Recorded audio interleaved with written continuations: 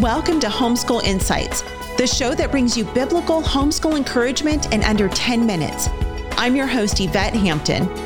Homeschool Insights is sponsored by CTC Math. If you're looking for a great online math program, visit ctcmath.com and try it for free. Now on to the show. How do you instill good character in your kids? What is your path to doing that as you're raising your kids?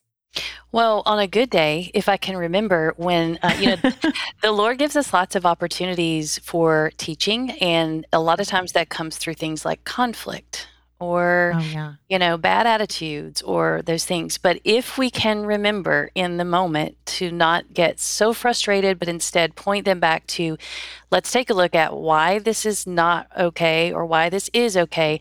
Go back to scripture and just say, if it's conflict with a sibling, you talk about that. You talk about displaying love and being tender toward one another and putting others first. And honestly, you have to remember that it's over and over. It's not a one-time, one and done. I liken motherhood to a garden. And you don't just pull weeds one time. It is a process that you continue to do. And so that helps us not to get so frustrated. I've already done this. We've already talked about this. But it's over and over throughout their lives as long as we have them.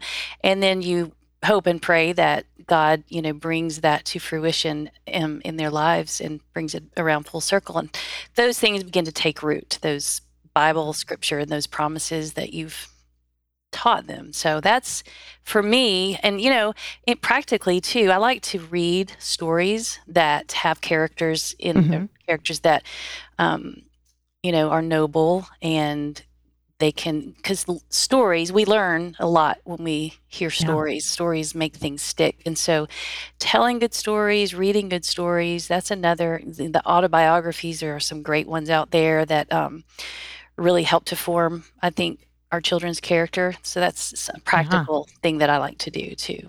Yeah. You say telling good stories and I'm thinking I am the worst storyteller in all the land. Just reading good stories. Right. Is good enough. My stories pretty much always start with once upon a time, there was a princess named Lacey.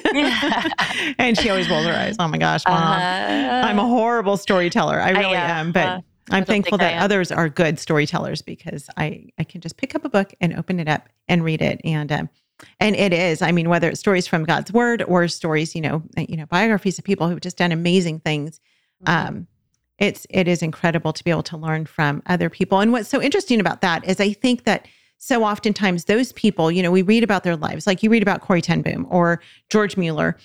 I'm certain that during their life, they didn't think one day I'm going to put this story in a book and it's going to change people's lives, 100 years from now. Like that just didn't happen.